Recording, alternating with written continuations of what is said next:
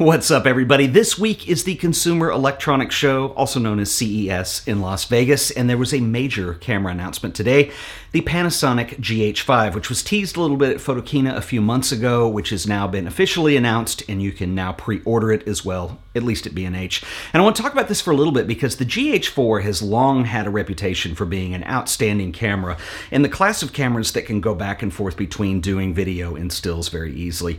And it's a couple years old now, and we've been waiting for the GH5, it seems like forever, and it's finally been announced, and I want to talk about some of the specifics that you're going to see in this camera. The Panasonic GH5 features a slightly larger body than the GH4. It is weatherproofed. It also features a 20 megapixel live MOS sensor with no low-pass filter. And typically, low-pass filters are used to reduce effects like moire, and usually they come at the expense of sharpness, and there is no low-pass filter in this camera, so this will provide a theoretically much sharper image. It also features the new Venus engine processor that claims to cut noise by an additional 2 stops. The GH5 also features a new electronic viewfinder. This one is 3.68 million dots and features a higher magnification than the GH4 as well.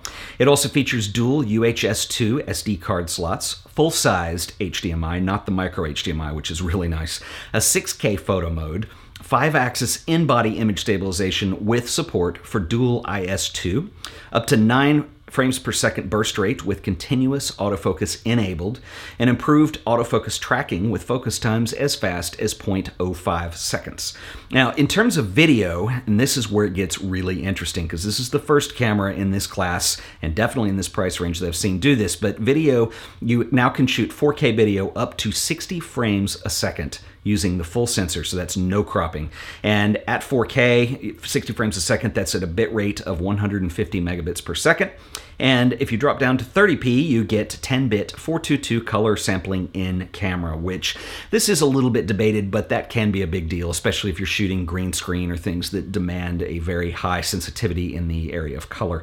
It also features waveform monitor and vector scope for people who are really serious about doing video, which is very cool.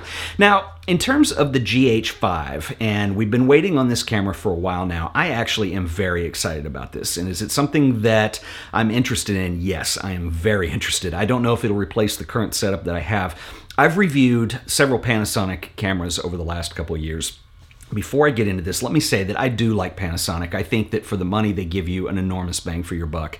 I've been pretty critical in certain areas, and people tend to jump on me saying, oh, well, you're a Sony fanboy, you hate Panasonic. That's not the truth. I actually do like Panasonic.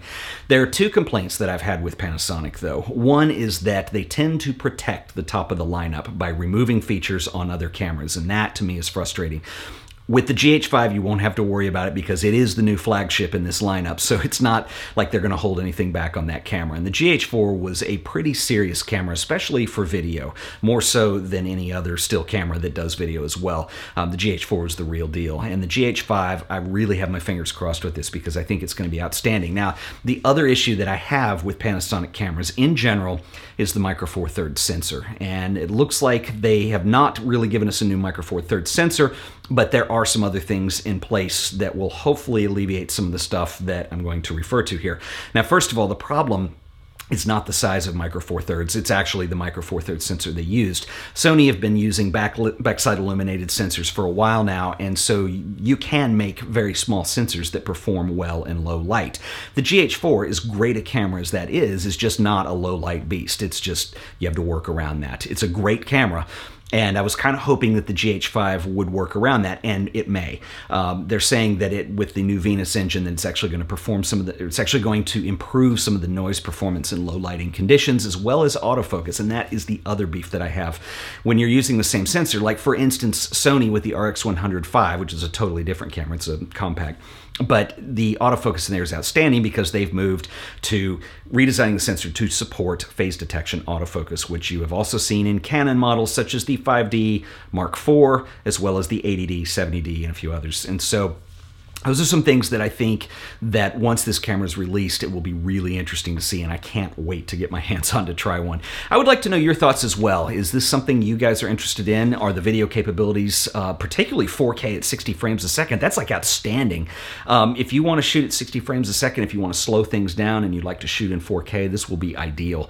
And the fact that it supports 10-bit color in camera is pretty amazing, and so it'll be really interesting to see what this looks like when we can finally get our hands on it. So anyway, leave me a comment. And as always, if you've enjoyed this video, please remember to like it, share it, and subscribe to The Art of Photography so you'll always be up to date on all the latest and greatest videos that I do here. Until the next one, I'll see you guys then. Later.